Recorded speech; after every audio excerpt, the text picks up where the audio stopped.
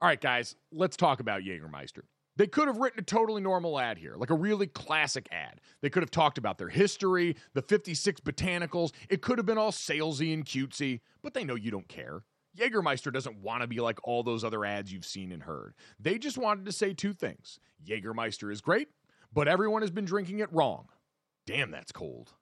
Drinking it wrong? All right, if that's the case, how should we be drinking it? They are so glad you asked, and so am I, Dad. I'm here to help you. Ice cold is the answer, at 0 degrees Fahrenheit to be exact. Ice cold shots of Jägermeister. That's it. That's all they want to tell you. So, wherever you are, if you're hanging out with friends or at the bar, call the shots. Cheers with ice cold shots of Jägermeister. Damn, that's cold. And remember to check out Jägermeister at www.draftkingsxjagermeister.com. Remember, drink responsibly. Jägermeister liqueur, 35% alcohol by volume, imported by Mast Jägermeister US, White Plains, New York. Lots of things go better together. Hockey, food, golf, peanut butter and jelly, Gojo and Golic, Taylor Swift and Travis Kelce. What? But if you really want to take things to the next level, drink some Labatt Blue Lights with your friends and live life to the power of we. Always enjoy responsibly. Beer, Labatt USA, Buffalo, New York. When you need mealtime inspiration, it's worth shopping Kroger, where you'll find over 30,000 mouth-watering choices that excite your inner foodie. And no matter what tasty choice you make, you'll enjoy our everyday low prices, plus extra ways to save, like digital coupons worth over $600 each week. You can also save up to $1 off per gallon at the pump with fuel points. More savings and more inspiring flavors make shopping Kroger worth it every time. Kroger, fresh for everyone. Fuel restrictions apply. Good morning.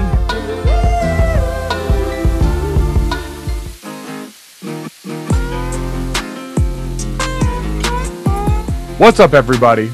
Welcome to Gojo with Mike Golic Jr. That is me coming to you live from a basement that definitely looks like one of the many episodes of Dexter where something horrible is about to happen. With me, as always, Brandon Newman. And Brandon, I only bring that up because yesterday you posted a video clip. As we are recording now, I'm in South Bend getting ready for my family's golf tournament. That's going to be coming up this following Monday, that we will have a lot more to talk about through the course of this week. But I've started recording where my dad records these podcasts, Golic and Smetty, that you guys can check out, in my parents' basement out here. And there's just a bunch of plastic around everywhere. So when the video hit the internet, it took all of 5 seconds for somebody to ask why I am doing this from the set of Dexter. So yes. I am happy that people are paying that much attention. I do not have a real answer for this other than this is just how my dad operates, where it was the best room for this. It is kind of soundproofy down here, and it is away from making noise that would bother my mom or the dogs, which are really the things that he's got to worry about. It's very important. People don't consider in podcasting world, you're listening to us. Hi, welcome. Thank you. Our ears, our voices are in your heads, but the people around us, they have to hear these secondhand smoke of conversations of just loudness and just energy and anything, heat and sweat. Well, and they're also only hearing one side of it. Like, it's like being in the airport when you hear someone on their phone and you're just hearing one side of a conversation through eavesdropping, and you don't know what the other person's saying. And especially in discussions like this, that feels like you're losing out on a little bit of things. Oh, yeah, absolutely. And my favorite thing to do is to ear hustle a nice conversation. Like eavesdropping, I call it ear hustling. Ear hustling conversations, especially with your significant other, at a restaurant, at a place. I heard a guy next to me the other day in breakfast lying to his wife, saying that this is the first time Steph Curry's won an MVP. And it just got down a long rabbit hole, and I was just enjoying their conversation, as incorrect as it was. Well, do you think he meant a finals MVP? I was okay. Spoiler alert. They kept talking. He ended up looking it up and correcting himself. Yeah, he was about that. He was like, it was just so surprising. You've heard how great Steph has been for so long, and it's first time winning MVP. So it's pretty special NBA championship that just happened. Shout out. Give zero Fs. I was going to ask if she didn't care enough, or if she pushed back on that enough and forced him to actually fact check this. Well, that's the thing, though. I do think there's an older couple, since we're talking about these people, there was a little bit of the twinge. I feel like she was a bit of a baller at one point in time to push him to be like, oh, I'm not sure. And I didn't know, just because I was sitting next to him in black, he was trying to goat me into a conversation with him about basketball. So, I just left it alone. How you doing, Mike? I'm doing good. This is, by the way, this whole exercise, one of my favorite writing prompts that you and I ever had in a class, which was to go out and to listen to, as you walked by someone, you ear hustle a little bit of a conversation, yes, and then you had to write the prompt off of it. It is a fascinating game that is also up there with my other favorite game, which is when you're stuck in traffic, to look out at the other people that are your car neighbors and try and construct how they got to where they were in life based on what you've seen from them inside the car. Some people, you see them, like, my favorite thing is when I see a group of kids in a car, windows rolled down in the summer, and they're all singing some song, because then they're on their way or coming from something fun. Maybe they went and tubed the river that day. Maybe they're going to a party at river. Maybe they're going to a party at Kevin's house tonight, and they're all really excited for it. They're all at Kevin's, definitely. Kevin's mom doesn't mind them drinking. No, exactly. She'd rather you do it at the house than anywhere else, Wants it to be a safe environment. They're all getting ready to go to college. She doesn't want them to go unprepared here. It's a story you've heard 100 times. Or maybe you see someone who is berating another person in their car, shouting on the phone. It is an infinite world of possibilities, but it goes back to what you and I at an English class at Notre Dame had to do, which was basically eavesdrop on a conversation and then try and recreate the whole thing. I think it's fun. Oh, yeah, absolutely. And I guess I do a little bit of that when it comes to driving, but it's just so unfair, especially in Louisville. You don't want to judge people for their vehicles. There's a lot of hand-me-down vehicles that are getting tossed around in the Midwest. And then also, if you're a place like Louisville where you can get places via the back roads and not the highways, a lot of lemons running around here. A lot of cars that can't go over 40 miles an hour. I want to make it clear, not judging the car. I want to look at what's inside the car. Of course. It is part of the story, but it is not the whole story here, because again, we're building out narrative universes in this. That being said, Brandon, a much more real universe that we saw take place yesterday. Before we get to, and we had an awesome show today, very excited because we know so much of the NBA news is going to start to be about free agency that comes up at the beginning of July. And we saw Shams put out the report that the Brooklyn Nets and Kyrie Irving appear to be at an impasse. Oh, I thought that was going to be more of a bum, bum, bum. Oh, my bad. Okay, wait 1 second. Say it again. According to Shams putting out the report through The Athletic, Kyrie Irving and the Brooklyn Nets appear to be at an impasse. Bum, bum, bum. That's pretty good. That's pretty good. Solid effort all around on both horn varieties. We'll use the second take. There we go. Listen, we'll use them both. They're both, a rap air horn is always welcome around these parts too. But with that in mind, obviously, big news as it sounds like the way Kyrie Irving and the Nets see each other privately, publicly, has not vibed. And so now Kyrie Irving, who can opt out of his contract on June 29th and become a free agent, certainly going to weigh heavy on a lot of people. We'll talk to Kristian Winfield, guy who covers the Brooklyn Nets and the NBA for the New York Daily News.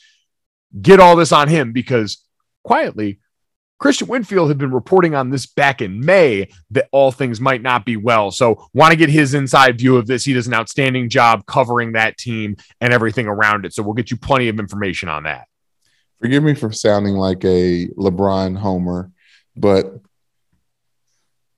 he was right about Kyrie. I mean, LeBron was the best coach Kyrie ever had. I mean, I just, we're not going to talk about this with Kristian, but I just feel like maybe if he came back home with his original NBA dad, maybe some rings could possibly in his future. But hard-headed children, you know how they are. They want to make it on their own, and until they don't. But I digress. I will say at this point, we know Kyrie Irving has proven difficult, however you want to couch that, as a teammate and as a workmate at a variety of stops now, to the point where at some point we've got to look inward at that. I do think, as you mentioned, and we've seen it trending all over the place as people were talking about this yesterday, the Lakers were a name that came up right away in Shams reporting, as well as the Knicks. Like, those are two organizations, and especially the Lakers, who are dealing with the Russell Westbrook contract as an albatross around their neck that might be desperate enough to say, sort of like we talk about Batman and the Joker, in their desperation, they turn to a man whose intentions they could hardly understand. And that might be the place that the Lakers would find themselves in. Like, Brandon, I don't know, you're a Lakers fan. I don't try and speak for that fan base often because it can be very confusing at times. There's a lot of factions, but I feel like Kyrie Irving, if it meant them getting away from Russell Westbrook, even though Russell Westbrook, someone who I think you can count on much more day in and day out as far as what he's going to give you as an employee and as a teammate, from a talent standpoint here, we know what works in that town. And Kyrie and LeBron have shown they can make it work before. That might be an organization that would be desperate enough to go and try for something like this. Because he's still incredible when he's on the court. There is no denying that. Right. Oh, yes. And we would be lucky to get to exchange the talents of Russell Westbrook for the talents of Kyrie Irving, even on a halftime basis or a part-time basis. But I will say, work-life balance, Los Angeles, I feel like, we might be right up Kyrie Irving's alley out in LA. The hang loose. I think Braxton Cave, our friend, we talked about on his podcast. Former teammate. Former teammate, you were just in the car with him yesterday. He said when he came out to LA, he's like, do people have jobs? Like, what is everyone doing with their time? Do people work here? And that's a common slight when people go out to LA and see people working from home on the beach. But it's just different vibes. I think we'd mesh with Kyrie. I think Kyrie would continue to open up his third eye in Los Angeles. Strictly vibes. So that'll be an interesting subplot to watch as this all unfolds. We'll talk to Kristian about all of that. Brandon, I can tell you where people were also not working in California yesterday, and that was up in the Bay Area because the Golden State Warriors had their championship parade, and it did not come and go without incident. Obviously, we had the usual things in here. Draymond Green up on the microphone reminding people, I told y'all, don't let us win a fucking championship. And clearly nobody could stop it. He said, fuck everybody else. That made the rounds. Got that all in there. Gary Payton II went out and lived up to a man of his word, ditched his shirt very early on in the day in the homage to what now feels like the J.R. Smith role and necessary in every championship from here on out. Sure. Everyone is looking for someone who is willing to go out there and just do this thing shirtless, which to each their own. I'm glad that everyone has the body confidence to do that. We love to see that. Amen. But Brandon, the real incident came in Klay Thompson, who in the midst of this celebration, I think lived out a lot of people's fears in a variety of ways. So Klay Thompson was seen on video tripping during the celebration, trying to catch himself so he wouldn't fall. So he's speeding up and trying to get his legs underneath him and ends up full on spearing a female Warriors fan with his shoulder, sends her to the ground. Now, thankfully, she gets up very quickly, seems to be very much okay. Klay tries to play it off and keep going. He's likely got a pretty healthy buzz going, so I'm not sure his body's feeling any of this pain. But Brandon, that ended up being the highlight of the day. I saw former football legend Charles Woodson comment on this and say that he thought it was a perfectly legal hit, but he would like to see Klay keep his head up a little bit more. Absolutely. You got to keep your head up, Klay. You said he was trying to catch himself. His legs barely got under himself when he made contact with the young lady. And he's out here laying out fans left and right. Okay, I'm not going to bring up the mouse in the palace, but it did seem quite violent to be happening at the Golden State Warriors parade. It just sucks because no one likes falling in public. There's almost no way that works out where it looks good. Falling when you're drunk is also scary because it tends to happen in a little bit of slow motion. And yes. I'm just going to go ahead and assume that this Warriors team's been very honest about that. Steve Kerr said in an interview the morning after the game, I'm pretty hungover right now. Like, I enjoy people that just wear it and say what we all know is true. And falling when you're drunk kind of sucks, even though your body's a little bit more conditioned to be able to take it. But like you said, it's the storm drains, man. Like, I know everyone You lived in New York for a while, lived in New Mhm. Jersey, like being around there, you kind of try and avoid that if you can. Your footwear is super dependent on that. But that's another fear is now every time Clay's going out that he's going to think twice from here on out. True. I do want to clarify that when I was spending my time in the mean streets of New York City, I would purposefully step on grates because I'm very hefty, and I figured the state of New York City, the city would have a pretty nice payout for injuries. So I didn't do any jumping, but if you guys have been on streets in New York, there's those little basically it's like basement doors that lead to the street for restaurants to come in and out of, like a cellar door. Right. I'm stepping on all those shits. I'm all over everywhere. I'm testing the strength of all the greats in New York City, walking around, except for when the steam. That's really hot. Like I know Marilyn Monroe did a little cute thing she burned up her legs. That stuff's hot in New York City. You don't want to play around with that steam coming up from the manholes. But listen, they sturdy, and I'm here to testify that it's not as easy as just walking on them. The city doesn't give away so much money. They're like, we're gonna put these boats.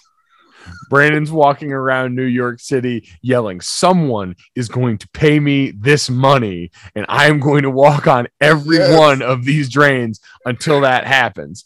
Brandon, you know who else is walking around New York City saying someone is going to pay me my money? That would be Kyrie Irving. So we're going to take a quick break, and when we come back, we're going to talk to Kristian Winfield of the New York Daily News about the latest in Kyrie Irving and the Brooklyn Nets and what the future holds for those two parties. Hey, Dad, what do you do when you're out with friends? The waiter comes up and tries to take everybody's order, but the whole table freezes up, and everyone's looking at each other trying to find some help. That's a great question. So what should I do? You should have some confidence, Dad, or as our friends at Jägermeister call it, shotfidence. If everyone's having trouble ordering, here's what you do. You take charge. You grab the bull by the horns. You find that dog in you, and you make an executive decision. And just order for the table a round of ice-cold Jägermeister shots. Damn, that's cold. Because apparently, we've all been drinking Jägermeister wrong. Did not know that. How should we be drinking it? Glad you asked, Dad. We should be drinking it ice-cold at 0 degrees Fahrenheit. Well, that brings up other things that I love ice cold as well. And I'll tell you right out of the gate, that's going to be a candy bar pulled out of the freezer. That's my way of eating candy. Oh, I love it. On the golf course out there, you get to the turn in the middle of the round there, and you get to that little clubhouse there, and they've always got the candy bar options, and I always see they've usually got a little box of them in the freezer, and it always makes it better on a hot day out on the golf course, taking a bite of that cold, cold chocolate and getting ready to go for the rest of my round. It's the same way with Jägermeister. So wherever you are, if you're hanging out with friends at the bar, call the shots. Cheers with ice-cold shots of Jägermeister. Damn, that's cold. And remember to check out Jägermeister at www.draftkingsxjagermeister.com. Remember, drink responsibly. Jägermeister liqueur, 35% alcohol by volume, imported by Mast Jägermeister US, White Plains, New York. So we got Kyrie and the Nets in the news, which means there is only one place that I feel comfortable turning. Kristian Winfield, you guys know him reporting on the Nets and the NBA at the New York Daily News. And also a man with an immaculate understanding of vibes right now, just lit a candle to do this podcast. Yes, sir. Thank you for setting the tone for this one right off the bat. What's going on, Kristian? I'm good, man. I'm good. It's me. Oh, I have to show you guys, since we're here, I have an NFT version of myself, literally right there. NFT All-Star for life, man. It's going down. I'm doing good, though, man. I just left the gym. Haven't even taken a shower yet. I feel nasty, but it's all right. We'll take the shower after the podcast. How you guys doing? Grinding through. Well, I always tend to sweat like crazy during podcasts. So maybe that's good. We don't want to get you in the lather right after you've already showered. Right. Not the lather. That's hilarious.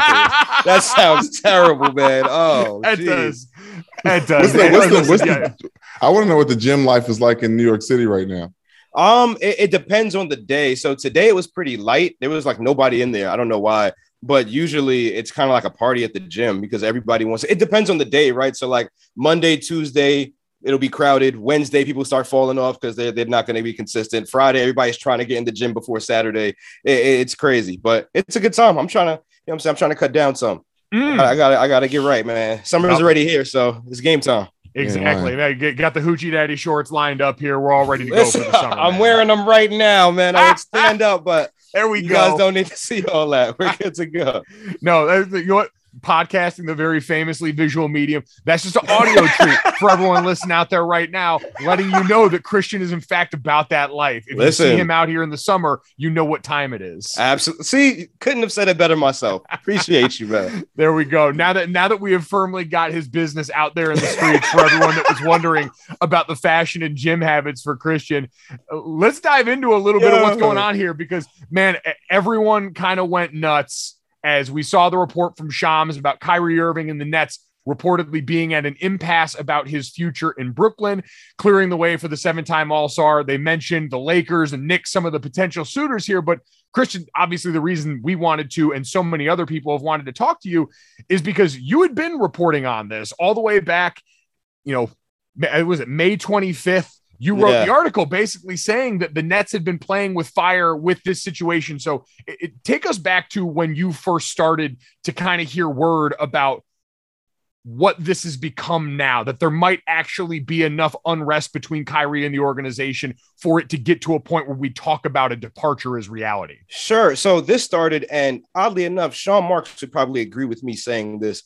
This started when Sean said, after Kevin signed his extension, that James and Kyrie were about to be signed, sealed, delivered. Basically, that those guys were going to sign extensions. That didn't happen, right? And then we get to the season that was whatever you want to call it with Kyrie and the vaccine mandates here in the city. And look, everybody has a different opinion on vaccines.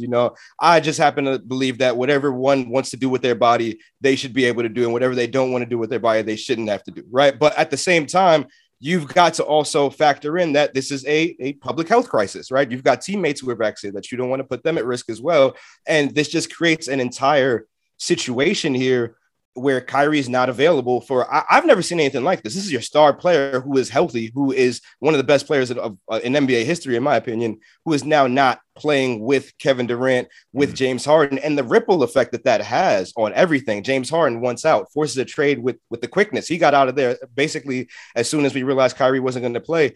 Then Kevin Durant gets hurt.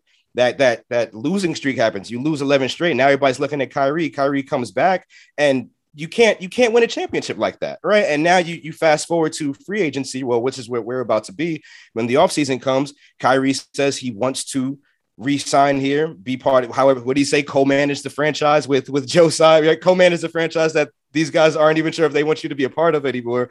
And a week after he says that, Sean Marks says, hey, we want people who are going to be here full-time, who are committed to playing basketball. Says that twice in 1 week. He says it on Yes Network, then he tells the media, right? So at that point, now you've got a difference in opinion, and now you're starting to see, okay, maybe this isn't what we thought it would be.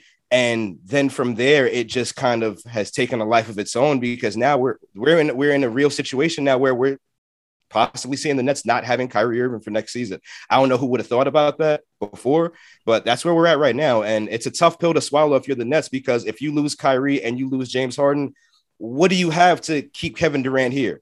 You have Ben Simmons, who just got back surgery. I hope Ben Simmons can come back 100% next season and play like the Ben Simmons we saw play 2 years ago. I don't know that that's a real possibility. And if Kyrie walks in free agency, the Nets don't have any cap space to sign another max guy. So they'd have to do a sign and trade under duress, which means they're not going to get the match of assets. It's a bad situation, which is why I always say, hey, re-sign him and bite the bullet. Like this guy wants to win a championship. He wants to play with Kevin Durant, right? That we know that to be true.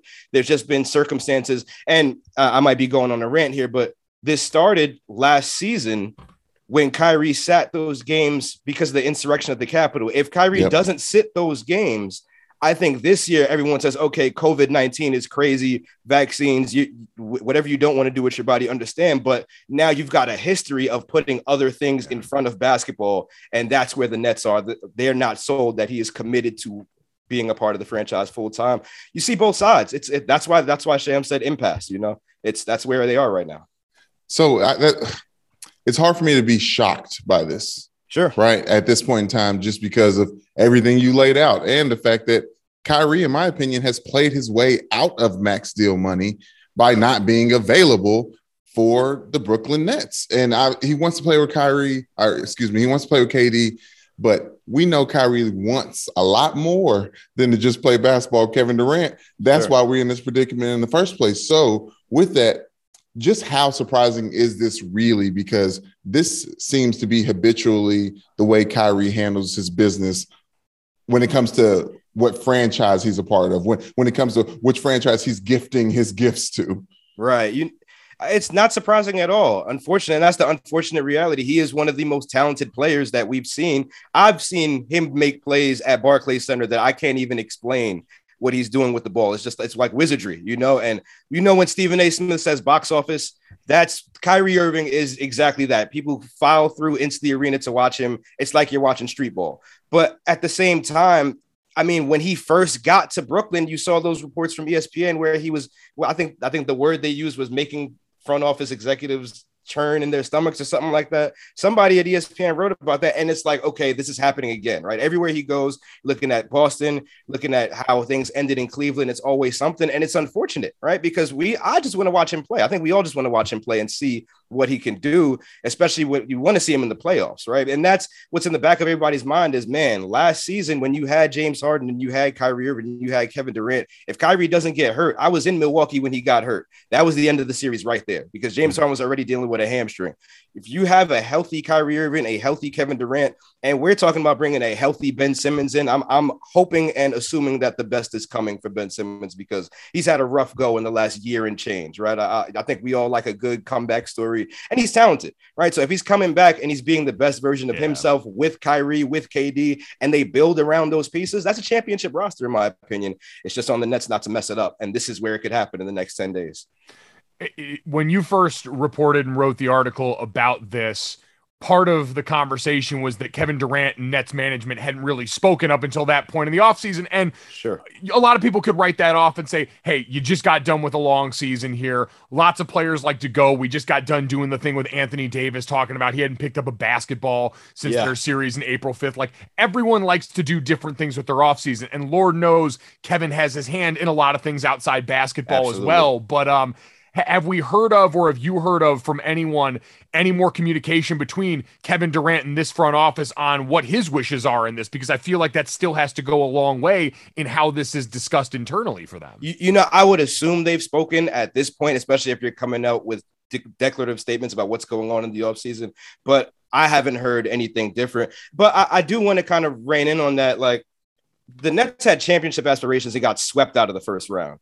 I'd need some space to myself. I think everyone needed that time to themselves just to kind of swallow what had just happened, because that's a tough pill, man. These guys were, dealing with injuries, dealing with COVID, bring Kyrie back, trade James Harden, come in. Maybe you get Ben Simmons, maybe you don't. The communication on that was kind of wishy-washy. And then to get swept out by the Celtics, who the Nets felt that they weren't that far away from beating in that series, it was kind of mind blowing to me that a team could be losing every single game and saying we're not that far off. But in reality, when you look at the point spread and how the Celtics won some of those games, they felt like they were in that series up until you see a 4-0 in the playoff column. But at the end of the day, I mean, it's tough. I do think at this point, they're going to have to come to some sort of consensus here, whether that's the front office saying, hey, we're not moving forward with Kyrie. This is what we're going to do. The worst case scenario is Kyrie leaving and you not getting anything in return. The next worst case scenario is obviously doing a sign and trade and, selling low on a guy that talented. What you really want to do is have KD and Kyrie together, but you just want to have some law and order with Kyrie, right? You want him to be playing all these games and you want him to be fully committed. It just doesn't appear that they've come to a consensus on that. So I would assume that Sean and Kevin have spoken and they're moving in lockstep, but at the same time, I honestly don't know. I would say this too, and you're right, there's a lot of this that we're not going to be able to know, but knowing what you know about this organization and Kevin Durant, their star player, which I understand is always a tough thing to try and get our arms around with KD because he tends to not move the way most do. But in a league where players, especially stars, do seem to have, if not, the LeBron GM type thing, but a fair amount of saying what happens, that however this works out with Kyrie Irving, it will have to have been at least in some ways supported by Kevin Durant behind the scenes. Is that fair to say? I would say that, but I would also say, the Nets have moved with Kevin Durant's support up until this time, and look what it's gotten them so far. Right. Like Kevin has had a significant amount of input. At least this is what Sean Marks has said. He said he speaks to Kevin. He speaks to all the top players as to what the roster is going to look like, because that's what you should do. But at a certain point, I feel like the Nets are feeling like some of this has gotten away from them a little bit, right? In terms of just control over the franchise and the direction that it's going. And that's part of the deal sometimes when you trade those young players that you were developing for the stars, and then you fire the head coach who helped get you there and you bring in somebody else. Like, some of that happens, but at a certain point, they've got to decide what type of franchise they're going to be. And I think that we're going to see that in the next few days. It's a thing. We have to understand that when you sign guys to $200 million contracts, you've got to have their input. They've got to be on board. So I would assume that Kevin is on board with what they're doing. But if they trade Kyrie and Kevin's not on board with that, that's probably worst case scenario, because now Kevin's feeling like, hey, I don't know if I can trust these guys. I want to start this next preamble off saying that I definitely want to talk about where Kyrie should go next, because Lakers, Knicks, it's just too sexy not to talk about. But sure, how much of this is on the Brooklyn Nets? We're talking about franchises, right? You can have these big stars go to it. You think about when LeBron joined up with Miami Heat. Pat Riley, Eric Spoelstra made those dreams come true because they had a hold on the franchise. Like, how much of this is on Steve Nash, like on the shoulders of the people at the helm making the decisions around these superstars for the Brooklyn Nets? That's an interesting question, because so much of what's gone wrong for Brooklyn has just been outside of their control, right? Like Steve Nash, for example. I wrote a story earlier this year saying that the Nets should have hired Ime Udoka instead of Steve Nash, and maybe they'd be in a different place.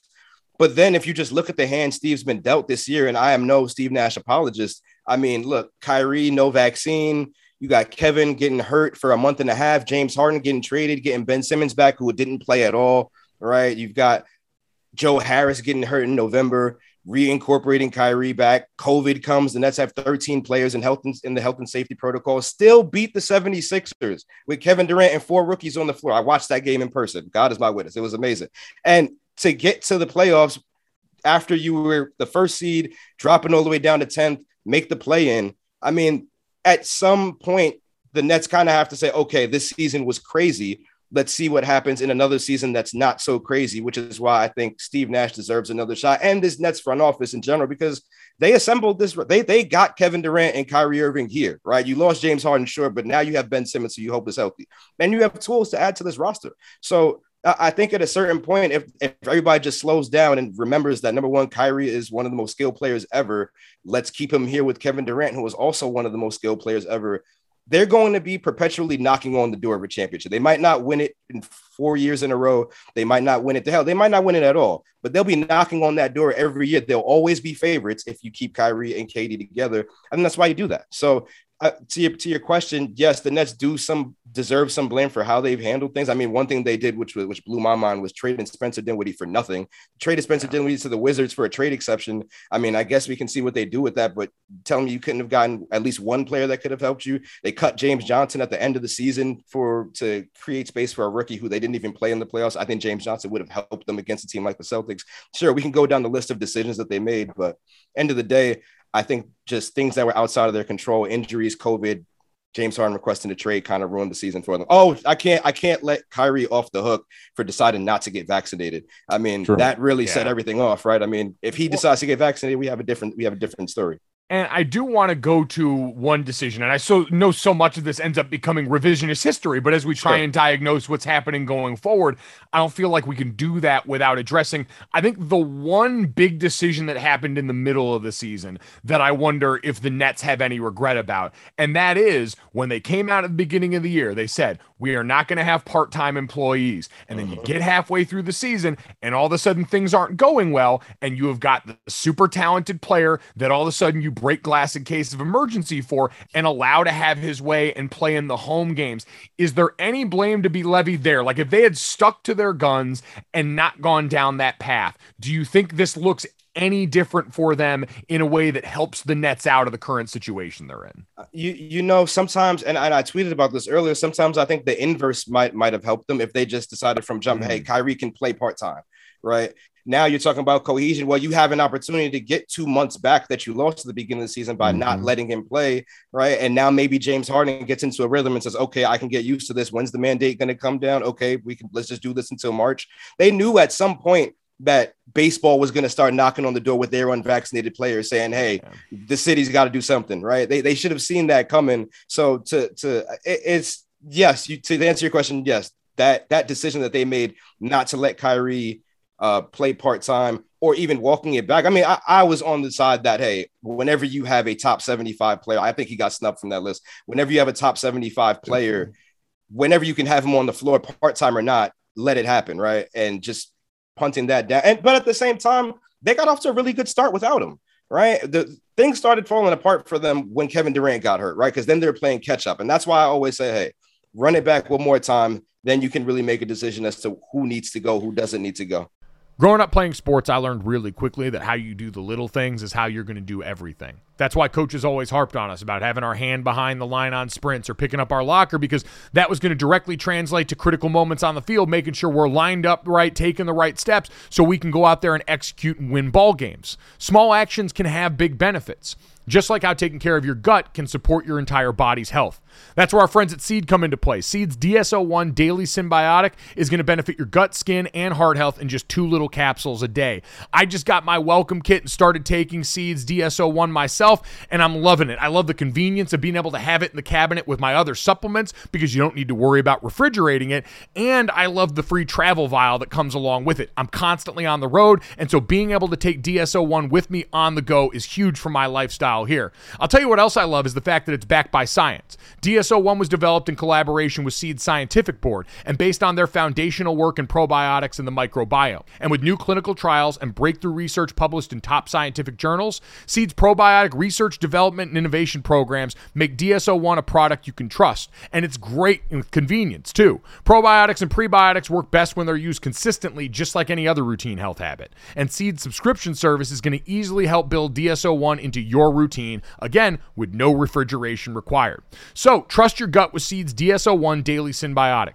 Go to seed.com/Gojo and use code 25Gojo to get 25% off your first month. That's 25% off your first month of Seed's DSO1 Daily Symbiotic at seed.com/Gojo, code 25Gojo. Is there any version of this? Because now, and to kind of set the table for what we have going forward, June 29th is the day for Kyrie Irving where he has to decide if he is going to opt out and test true free agency here. Yeah. NBA free agency starts July 1st, like you mentioned. Is there any world where you think Kyrie Irving is back on this team for anything less than the max? I think he's going to get the highest amount of money he can get every year, right? So maybe he doesn't get a 5-year max. I don't think there's a world where he gets a 5-year max. I think that's so far gone. That's been so far gone for 2 years now. I think that in my mind, I think a 3-year deal is probably where it ends up. And I think you have to give him max money no matter what you do, because this guy is, I mean, you see the numbers, you see what he did. I mean, he hung 60 on the Magic, and Cole Anthony came out not too long ago, said he's the hardest person to guard. I mean, obviously he gave you guys 60. That's what he can do, right? And it's not just 60. It's the shot that he hit in Cleveland or for Cleveland to give them the championship. It's the times he's come up big, and everyone's going to knock on him a little bit. Oh, when he was the only person on his team, he didn't lead the Cavaliers to win. Well, he's not the only person on his team anymore. He's got KD, he's got Ben Simmons. This is a guy that you give max money.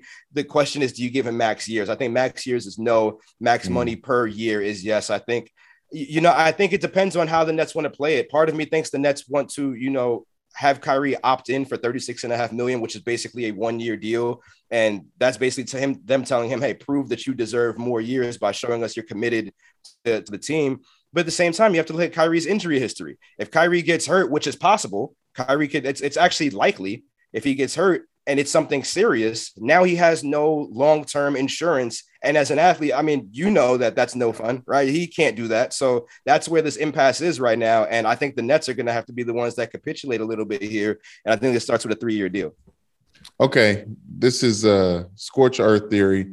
I want Kyrie out of the Brooklyn Nets. It was a failure. Okay. Kevin Durant said, why is not important? Here's something. Here's on 30. Oh, no. Here's on 30. No. Well, because I do think the East is wide open. and somebody like Kyrie Irving wanting to float makes it that much more interesting. So say Kyrie Irving does not, they don't figure it out, the Brooklyn Nets. It's they cut their losses. Where does he go and why? So there's two ways that he can go, right? One is as a free agent, and the other is opting in for a sign and trade. I think if there's a sign and trade, maybe it's to the Lakers in a deal. It has to be a 3-team deal. I don't think the Nets want Russell Westbrook.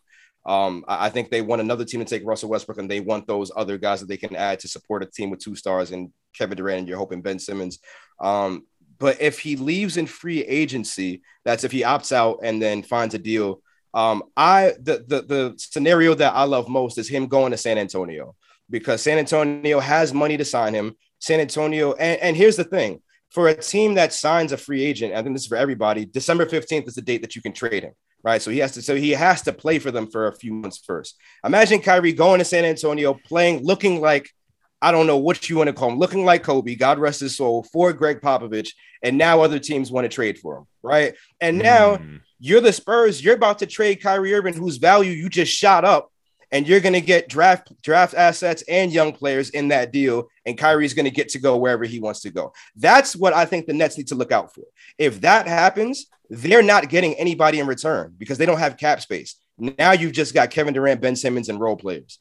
That's not a championship. So that those are two. That's why I'm trying to say, man, if they don't re-sign him to a deal of his liking, it's going to get bad. And this is what happens when you sign him in the first place 4 years ago, because now you're in this predicament that you probably could have seen coming, but you thought that you'd get a championship out of it and you haven't done it yet.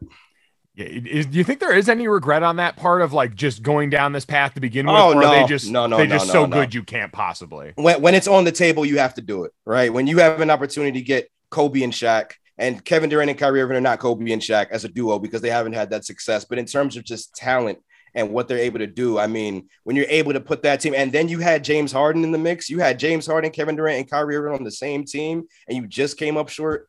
It's tough. I think I would do it 10 times over again, but I think the decisions along the way they want back, and there's been a few of them that they let get away from them.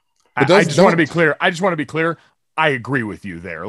This is a culmination of a lot of decisions along the way, but I think at the beginning of that, this is a league still largely driven by talent, no matter what people wanted us to believe after Milwaukee season, which, you have a freak show, a space alien land in your backyard. You get to operate a little bit different than most people and claim the homegrown thing. Like, not everyone gets that luxury. Certainly Brooklyn hasn't had that luxury. So I just wanted to be clear on that. Look at what they did, though. They developed D'Angelo Russell after he was looking like a lost player in Los Angeles, turned Karis LeVert into what he became, Spencer Dinwiddie, Jared Allen just got the bag. And you basically took that and flipped it into Kevin Durant and Kyrie Irving. And for a second, James Harden. That's great. Yeah, it's a shame Sean Marks would never get a GM and executive of the year, right? Because of what he did over the course of his tenure so far has been amazing. But it's just the little, like I said, the little decisions along the way where if they could have had some of those back, I think we'd be in a different space right now. But doesn't the characters and the personalities in the locker room have a lot to do with the success of the team and things meshing? Because when we heard James Harden say that he was going to jab Kyrie himself, it was a joke. That was crazy. I couldn't believe he said that. The best jokes have a lot of truth in them, and I don't think Kyrie was able to walk back James Harden their relationship from that, because it was very serious how Kyrie was taking it from his standpoint, and you saw how Kevin Durant was talking about it in the news, in the public, about everything you said, your body, your choice. It's very serious, X, Y, and Z. And we're not going to force this man to do what he's not comfortable doing. But at that point in time, it was James Harden or Kyrie Irving. And I think James made the decision for everybody. This is one of those things that 6 or 7 years from now, we'll see a 30 for 30 about what exactly happened between those three and how this kind of got out of control. Because, I mean, you put James Harden, Kevin Durant, and Kyrie Irving on the same team, you would think that they're all moving in lockstep. Right. James and Kevin have the history in OKC. Kevin and Kyrie have history right here in Brooklyn. You think James is just coming in and, okay, let's just make it work. we need to know what happened, and those guys are notoriously tight-lipped. So maybe they'll tell me, maybe they'll tell somebody else. I don't know. A couple years from now, that story will come out. Was it 16 games they end up playing together? The three of them? Like now, is it fair to say that obviously some reasons they can't, injuries, but like that just feels like I don't want to play with. Like it just feels like they didn't want to play together. I wouldn't say that. I wouldn't say they didn't want to play together. I would say that they definitely wanted to play together. I would say the situation that Kyrie put everybody in. And that's where, and I've written this, he's got to, own up to how his decision kind of just tanked this entire process, right? Because now you've got James Harden overloaded, or James Harden who came into camp out of shape, now overloaded because Kyrie's not there. And then you have Kevin Durant getting hurt and Joe Harris getting hurt also hurt the Nets because you're losing that shooter that you didn't really get back until you traded for Seth Curry. There's just, if they had Kyrie the entire, and that's why I was thinking earlier, hey, what happens if you had him part-time? If you had him for half the games, is that enough to alleviate some of the stress from James Harden, who now knows, okay, March, maybe we'll get the mandate reversed, right? Is that enough? It's one of the big what ifs. That's why there's going to be a 30 for 30 on this thing. I completely agree. But listen, you can't always introduce your high school friends and your college friends together. You got relationships. You absolutely are right. Wow. Yes. It does not always mesh well. And this might just be one of those situations. So with all of that in tow and everything we just talked about, the dates that we have coming up, Kristian, ultimately, do you think Kyrie Irving is still on the Nets for this upcoming season? Yeah, I think he is, because I think the Nets know what's at stake here. Because what's at stake is being relevant, right? Because if Kyrie leaves, if Kyrie leaving has then an impact on Kevin Durant wanting to stay, and now the Rockets have all your picks, right? You're back to now searching for that next diamond in the rough where you're not even going to have a good draft. You're back to D'Angelo Russell, Karis LeVert, Spencer Dinwiddie, Jared Allen, and a bunch of overseas guys that you're trying to turn into something more than what they are, right? And they've come too far for that, right? To make that type of course altering decision. So I think they're going to have to capitulate here some and give Kyrie a deal longer than they might feel comfortable with. They're going to have to give him max money, but you're knocking on the door of a championship every year. And I think there has to be value to that. The only way out is through in this situation. Going to be fascinating to watch here. Kristian, before we let you go, I do have to ask, because again, in the interest of making sure relationships in the locker room are all right. I've always enjoyed, no matter where I've been, getting to have you on the programs. What I always appreciated was that you were willing to come on and usually talk food with us. You do a great job of canvassing the food scenes everywhere. One of the last times you and I interacted online was after I called the Duke's Mayo Bowl, and I was on screen dunking things in mayonnaise, and I went back and looked up the tweet where you said I had sold my soul, and so I just wanted to see if you were in a place where you were able to accept or come to forgiveness for what you saw from me on that. Hell no. Hell no. You are out of here. You're gone. No, I mean, listen. Mayo is a very good base for sauces, right? Every good aioli starts with mayo. But just by itself, I don't know, man. I don't know that I could do that. That takes some guts, man. Literally, I'm sure you had an intimate conversation with the bathroom later that night. So we were talking. We were doing some things here. Right. I just needed to make sure we were cool. Absolutely, man. Absolutely, bro. Well, I mean, it wasn't just a spoonful of mayo like peanut butter. It was with a cookie. So, exactly. There was, I mean. We're cutting it. It wasn't just pure. Yeah. We cut that shit. And as people that grew up watching Undercover Brother, stepping on the product. Unbelievable. Honestly, Undercover Brother is 100% of the reason why I avoided mayonnaise for so long, because that movie internalized so much in me. Man. Hot sauce good, mayonnaise bad, and it took me a while to kind of let it back into my life. Undercover Brother references on us. This is why I'm on. This is what the people want to see. This is what they want to hear. It's a podcast, right? It's an audio experience. This is what they want to see. Undercover Brother references and Hoochie Daddy shorts on this podcast. Not the Hoochie Daddy shorts, man.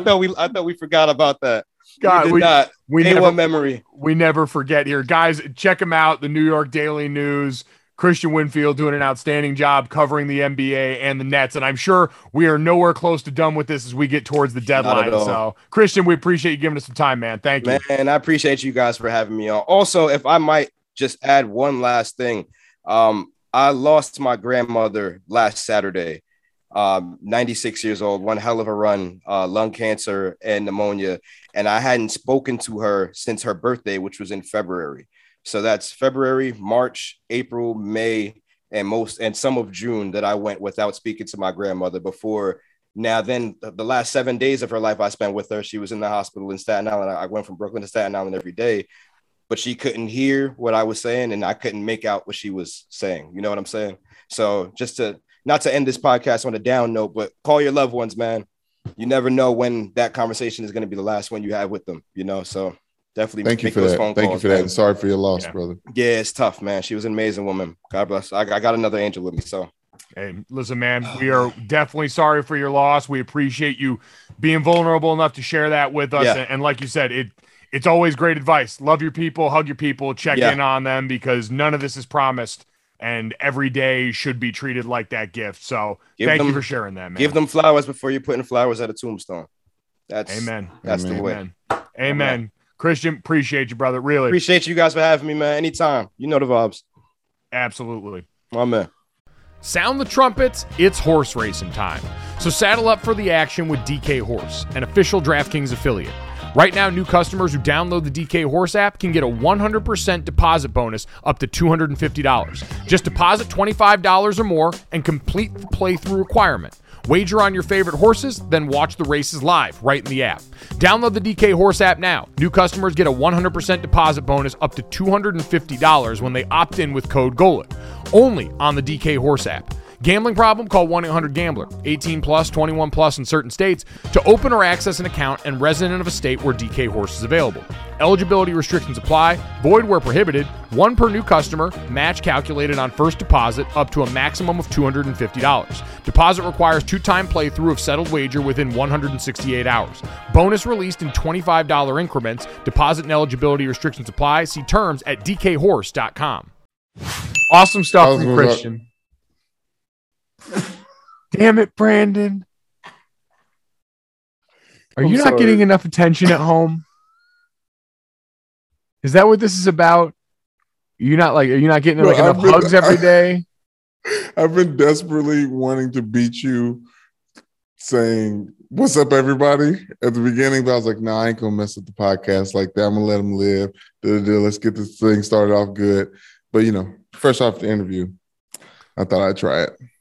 You know what? You succeeded, and it screwed up the podcast just like you didn't want it to at the beginning. So I hope you're happy with that shit. Just like I hope people are happy with what we heard from Kristian Winfield. And Brandon, I did want to ask you coming off that because you and I talked about the Lakers' possibility beforehand. We asked Kristian his opinion.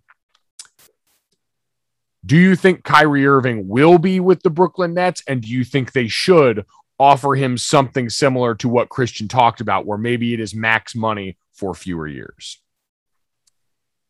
I think they should. I don't think he takes it. No, the answer to your original question, I do not see Kyrie Irving playing for the Brooklyn Nets next year because it's the easy answer and it's the simple answer. And Kyrie has taught us anything, is lean towards the unexpected and the crazy and the, excuse my language, speaking about it because of he's been accused of not being all the way there mentally, which I don't think is fair. But I like the option of him opting out, free agency, 3-team deal, and go to the Spurs incubator. It worked perfectly for DeMar DeRozan.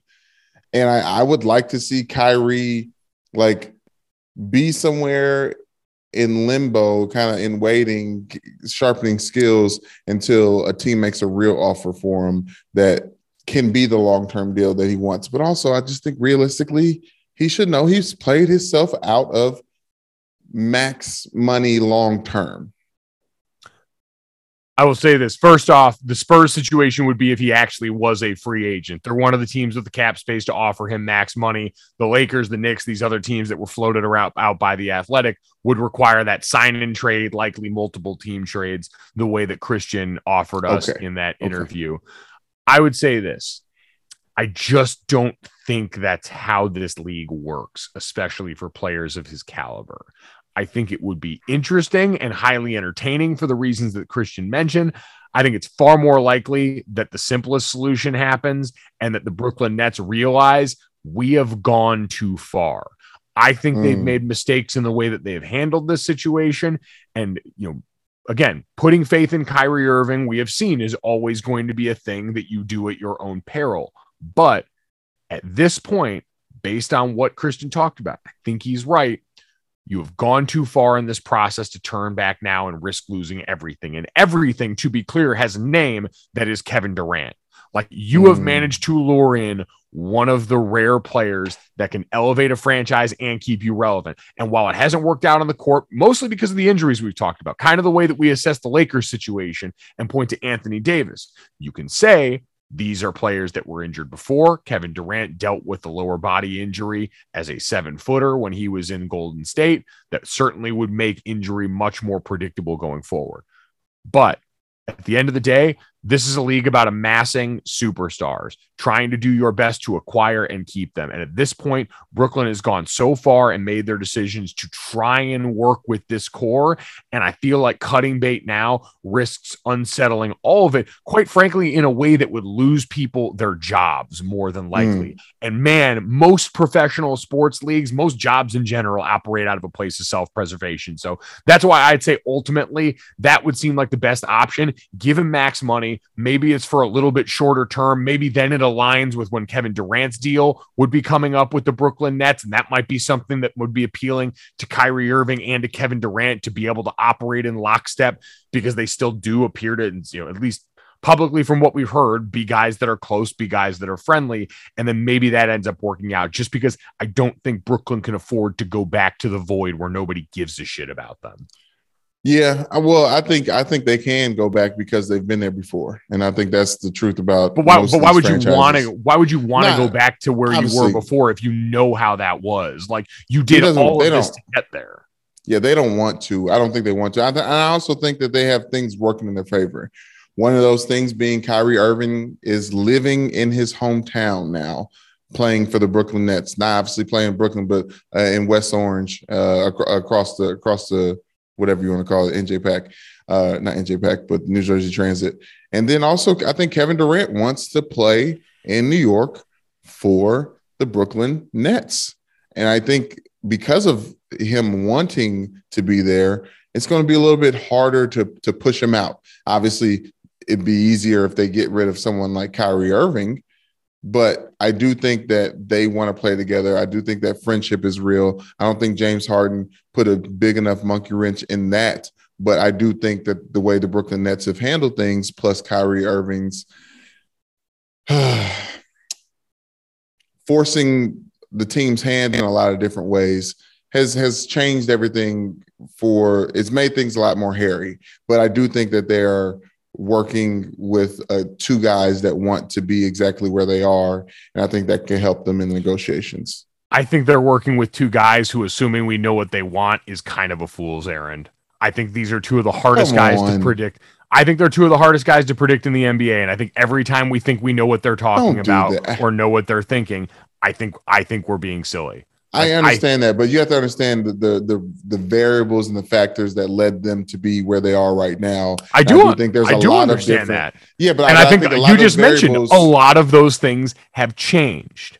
A lot of the stuff you just mentioned has changed along the way. So all I'm saying is, for guys that are as private as these two are, and usually as tight-lipped publicly on stuff like this as these two are, I just don't feel like trying to predict what they want is the way that I would forecast the situation. I would say what's smart for the Nets to do in this situation would be to hold through with that. They need to try and make that work, because you've got guys that are here already playing with a dude that they like. Like, that part I think you're right about. They've got a relationship that seems to matter to those two, and you've got a superstar in Kevin Durant that's the most important person to keep happy in your building, period, end of sentence. Yeah, it's gonna be interesting. But like we talked about with Kristian, no one should be surprised that we're here right now. No one. No, that is for damn sure. You know where else we are right now, Brandon? Oh shit. Yeah, Brandon, it's this, that, and the third. Did you really forget that was a part of the pot? I thought you were doing a dramatic pause, and then I saw the look in your eyes that no one else can see but me, and I thought for sure in that moment, oh my God, he actually forgot about this thing that we do every day at the end of the podcast. I did not forget, but I haven't been instructed on what to do during it. So I felt that panic of like, oh shit, we're here right now, and I haven't had one lick of advice about what to do when we hit this day and the third. So we did get one suggestion, by the way. At Gojo Show on Twitter is where you can follow us if you want to give us instructions or advice on how to handle the open for this, that, and third. 5-star rating on Apple Podcasts. Leave us a review there as well. Yes. And we got a submission from Sammy Lads on Twitter that said, might I make this theme song suggestion for this, that, and the third? And it was The Choice Is Yours by Black Sheep. Now okay. Yes, I gotta do some research. I gotta do some research on how I can incorporate it into the fold, but I'm ready for it. Because I do think one of the solutions is just me singing this, that, and the third in very, very different ways every time you go. But yeah, listen, I understand, like maybe this song comes like, you can get with this or you can get with that. You can get with this or you can get with that. You can get with this or you can get with that. You should get with this because this is the third. Oh no, this, that, the third. Damn, that's what I should have did. Oh, well, we're working on it. We're working on it. I guess my point just was, you did get someone who offered up some help, and we want to reward those people who are kind enough to interact with our dumbass show. Brandon, let's get to this, because this is something I think we put a pin in. Now, a lot of this is going to feel hyper local, but walk with me. According to Front Office Sports and per a report from the Neotrans blog, which is dedicated to learning and sharing news about developments in northeastern Ohio's economic transformation, the Cleveland Browns are reportedly exploring building a $1 billion covered lakefront stadium. The Browns are working with the city of Cleveland to develop lakeside land that could include housing, retail, recreation spaces, and a land bridge to downtown. Now, courtesy of Mary Kay Cabot, Peter Jean-Baptiste, senior vice president of communications for Haslam Sports Group, put out a statement from the Browns saying they have consistently communicated along with the city of Cleveland, the Greater Cleveland Partnership, and other prominent local organizations that they've been immersed in discussing the best way to approach the lakefront's future. And the stadium is naturally a critical piece to the long-term execution.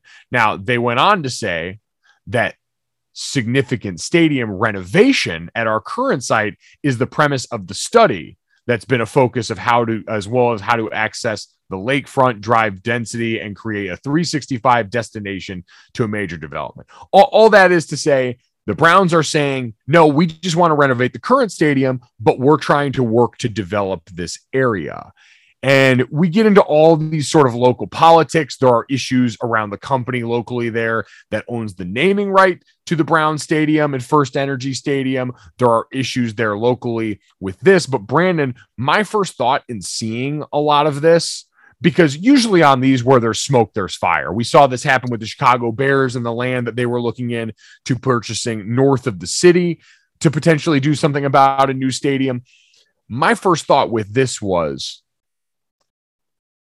I understand that everyone was going to pay above and beyond if they wanted to enter the Deshaun Watson sweepstakes, but there is a part of me that assumes the worst in most parts of this situation, that, man, maybe Cleveland was even a little bit more gung-ho to try and make this happen. Maybe that's why $230 million guaranteed felt like something they were so comfortable with as an investment, because, man, you need a good team if you're going to sell something this seismic to a place like Cleveland that is going to, listen, we always see the battles that go on between cities and teams when it comes to funding stadiums here. You need a team that's going to be performing, and maybe, just maybe, I don't know this for sure. Obviously, I'm sure 1 million people from Cleveland and Northeast Ohio are going to rush in and be able to explain to us the local politics of these situations and what lends it to here. But my first thought just coming in with national brain was, oh, this makes sense to why you were so willing to potentially sell your soul as a franchise to go after this particular quarterback who is still dealing with all the civil allegations for sexual impropriety in the name of making sure you had a product that you'd be able to sell to your fans if you did want to push for this new stadium in this new spot. Yeah, I think what's clear is, most NFL teams want to push for a new stadium. They want that newness that's been attached to Jerry World and now SoFi Stadium. And for the Cleveland Browns, thinking in a vacuum only about football and butts and seats, thought Deshaun Watson was a insurance policy to go ahead and continue on with these renovations and these changes in a way that Baker Mayfield hasn't turned out to be. I just think it's another example of the Cleveland Browns and the powers that be just making a lot of poor decisions and making decisions poorly because they're making them in a vacuum where they're only thinking about strictly dollars and games won. I guess that's what you're supposed to think about, but there's so much else that goes into building a franchise, obviously, and the quarterback in the face of your franchise is that big piece. And they could have used some of that money if they really wanted to make the stadium the way they want to make it, that they're giving to Deshaun Watson. They could have used some of that money, that guaranteed money that he's getting regardless if he plays a snap or not next year. They could have used some of that for these renovations, and I think they're going to need to find more money to dig themselves out of the hole that they've created for themselves just in the signing of Deshaun Watson. Yeah, again, I don't claim to know everything about what's going to go into the stadium financing for this. There's a lot that still needs to be read, and I'm sure a lot that most people in Cleveland are aware of, because in just reading the comments around this, it sounds like that land bridge is something that's been talked about for a while and not delivered on. But we tend to know so many of these big time moves for players are made at times with larger ideas in mind. And once you see something like this that might potentially be a hard sell to people, now all of a sudden, I'm always going to assume in these situations that there are kind of big brain things at hand in all this that are being handled in a way that is pretty clumsy, the way that it's probably being the kindest in talking about this situation that anyone would be willing to be. So just something to keep an eye on for the future. And I think something interesting to mull over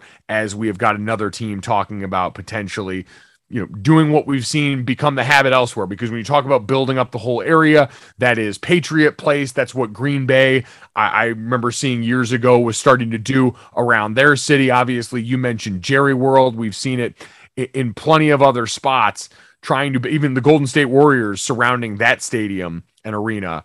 You try and build up these whole areas. In the NFL, it's usually about trying to get a bid for the Super Bowl, for the draft, one of these major events that you want to bring to your city. Yeah, you mentioned it. It's not just NFL. Like the Cubs did this with their in Wrigleyville. Like I think there's a lot of money being put into turning these attractions in. Like let's be real, it's the most popular TV show, it's the most popular attraction. We're all going to be spending gobs and goobs of money to entertain ourselves at sporting events. This is just the right move to make. It's just unfortunate that Cleveland has made a bunch of wrong moves leading up to it. Yeah, and it's always interesting, like the right move. It's the right move to make rich people a bunch of money. I never know, and this is, people in certainly higher pay grades who have a better understanding of city economics and city planning than I do, of whether that's a move that overall is good for those areas. I'll leave that to the folks in Cleveland. Brandon, let's get to that, though, because lo and behold, I don't often get to toot my own horn on this stuff. I was a big fade candidate during the NBA's postseason for a fair amount of it. But I think we all could have seen this coming. I know Mike Ryan and the Panthers fan crew over at the Dan Le Batard show were the first to line up and tell you, man, oh man, if you think the Tampa Bay Lightning are just going to roll over and die, you have not had to live directly under their tyranny for the last number of years. And Tampa Bay bounced back in a big way in Game 3 of the Stanley Cup Final. They beat Colorado 6-2 as home ice shifted back to Tampa for that series. You saw a lot of familiar names in this one, Stamkos, Pat Maroon, and others getting in and really, Brandon, cementing this one pretty early. It was 6-2 at halftime, Jesus. Football brain taking over. It was 6-2 after the second period in this game. Tampa had a lead really the entirety of this game, and this looked like the kind of performance you would expect coming from a team full of defending champions who were coming back to a place that's seen a lot of high-level hockey. That's fair. I do want to mention, though, there was some kind of fluke thing that happened right at the beginning of this game, Game 3, that took points off the board for the Avs. I just want to say it was 1-0 for a little bit, and then the barrage came. Tampa Bay took their first lead of the series and never really looked back. It was pretty aggressive. It looked faster than I had ever seen. It was a route, and it was not a game very, very early on, as you said, but we expected this. You know, they were down 2-0 to was it the Rangers right before this series, and you know, the two-time defending champions for a reason. And yeah, we expected it, but I'm still pulling, and I was wrong. Yeah, we can say I was wrong. Yeah, I was wrong. But still hoping that Colorado ends the true reign of the Stanley Cup final and just get the cup out of Tampa. Is that fair to say? Can we get the hockey? Can we get the Stanley Cup the hell out of Tampa and get it to a cold weather city ASAP? I mean, why are you so eager to get it out of Tampa? What's wrong with Tampa? They've been fantastic champions. We're on the cusp of one of those all-time dynasties. It's Florida. This isn't a roller skating ring. This isn't like a crazy man bath salts competition. This is hockey. Okay. And I just want being a Detroit guy, Red Wings guy, it makes me feel better when the Stanley Cup is in a cold weather city. It makes sense to me. I can wrap my little small brain around it. Well, we want this to work out very well for you, Brandon. So I hope you get that. I'm sure the people of Florida will deal with everything that you've brought up here very rationally. And I, for one, am very much looking forward to that. But Brandon, let's get to the third, because we also talked about the College World Series yesterday. We talked about the Jello shots, which was obviously a ton of fun. We had the Jello shot bowl going on last night, as we had earlier in the day, 14th seeded Auburn taking down second-ranked Stanford 6-2 in the early window. And then Ole Miss and Arkansas of Jello shot fan base fame. Ole Miss runs away with the damn thing, 13-5. They beat down on the Hogs in this double elimination tournament. Obviously, their odds going up tremendously, but I was pretty amazed at this note from ESPN reporter and writer Ryan McGee, who, among many things that he covers, auto racing, college football, and otherwise, also does a little bit of coverage of college baseball, and tweeted this out yesterday. The top national seeds in the Men's College World Series. Number 1, Tennessee, didn't make it to Omaha. Number 2, Stanford, just went 0-2. Parentheses, I think for the first time in 18 Men's College World Series appearances. 3, Oregon State didn't make it to Omaha. 4, Virginia Tech didn't make it to Omaha. In related news, baseball is weird. And boy, oh boy, is that truer than true here, Brandon. As we see, the tournament continue to roll along in Omaha, it is just a reminder that baseball is always hard to predict, college, pro, or otherwise. Oh, yeah. I mean, that's why you watch, though, too, because you never know what's going to happen until a team just looks like they're completely out of sorts and outmatched. But that's why the way the College World Series is set up and the double elimination round robin, it's just so crazy. Anyway, it's like we could talk about how unpredictable the game is, but the tournament is set up in a way very uniquely to college baseball. So these results are kind of expected. Yeah, I think to an extent. And I don't know. Baseball's always just been funny for me in that regard. Looking at what's to come in that, by the way, Oklahoma advances after beating Notre Dame yesterday. Notre Dame coming up today on Tuesday, depending on when you're listening to this. Notre Dame, 1 o'clock Eastern on ESPN, going to play Texas A&M for the chance to go back and play Oklahoma yet again. We had Ole Miss topple Arkansas, so now you'll have Auburn and Arkansas facing off in that next round in the losers bracket of this for the double elimination to see who goes on to face Ole Miss again before we get to the winner of all this. So very excited to see how that shakes out. Our Irish not yet down and out, but reeling a little bit in that Oklahoma monster, getting some time to rest before Wednesday when they'll face whoever comes out of that matchup with Texas A&M fresh off beating up on Texas. I have no more words to say. There we go. Sometimes it can just be that simple. By the way, I do want to mention Michael Che. I've been watching that damn Michael Che on HBO Max, and he's had a segment about podcasting. He said he's terrified of podcasting because it's too much damn talking, and he'll end up telling on himself. And I've never been more fearful of my own job than understanding that that's just what we do on a daily basis. It's just talk and tell on ourselves. More or less, you more than most. I was still amazed, and I had someone, Brandon, actually leave me a voice memo the other day saying they could not stop laughing when you talked about farting in the toilet bowl in a way that reminded you of your mother. Like, this person could not get air out of their lungs through their vocal cords to make the noises that would properly encapsulate just how shocked they were by that. So you do make a habit of that pretty routinely on here, which we appreciate. Well, I hope I have more to tell. Well, you know what? It has helped with us be able to go out here and hawk this podcast, people. As always, thank you to everyone that listens, downloads, subscribes, rates, and reviews. You mentioned I was down at our good friend and former teammates, John Goodman and Brian Smith, who are heading up the Notre Dame Monogram Club of Indianapolis's golf tournament. And while I was there, did a little bit of guerrilla marketing, got some people to sit there in front of me while I watched them very carefully download and subscribe to this damn podcast, because we are not above going door to door and slinging takes to people and reaching person one at a time. Amen, amen. So if I have bullied you into downloading this podcast, you're welcome. And make sure you leave us a 5-star rating and a review. When I told people to look it up, they had problems understanding Gojo. And I was like, it's Gojo. Like, what is confusing? It was like, is it a G and another G? It's like, no, it's not. It's Gojo. That would be Go-Go. Do you hear the words? And thank you, because those people have now subscribed. So, and I imagine they're at this point in the podcast. So thanks again. Thanks. We appreciate it. Sorry for bullying you. We love you. And thanks, as always, for everyone that manages to do that. We'll talk to you tomorrow.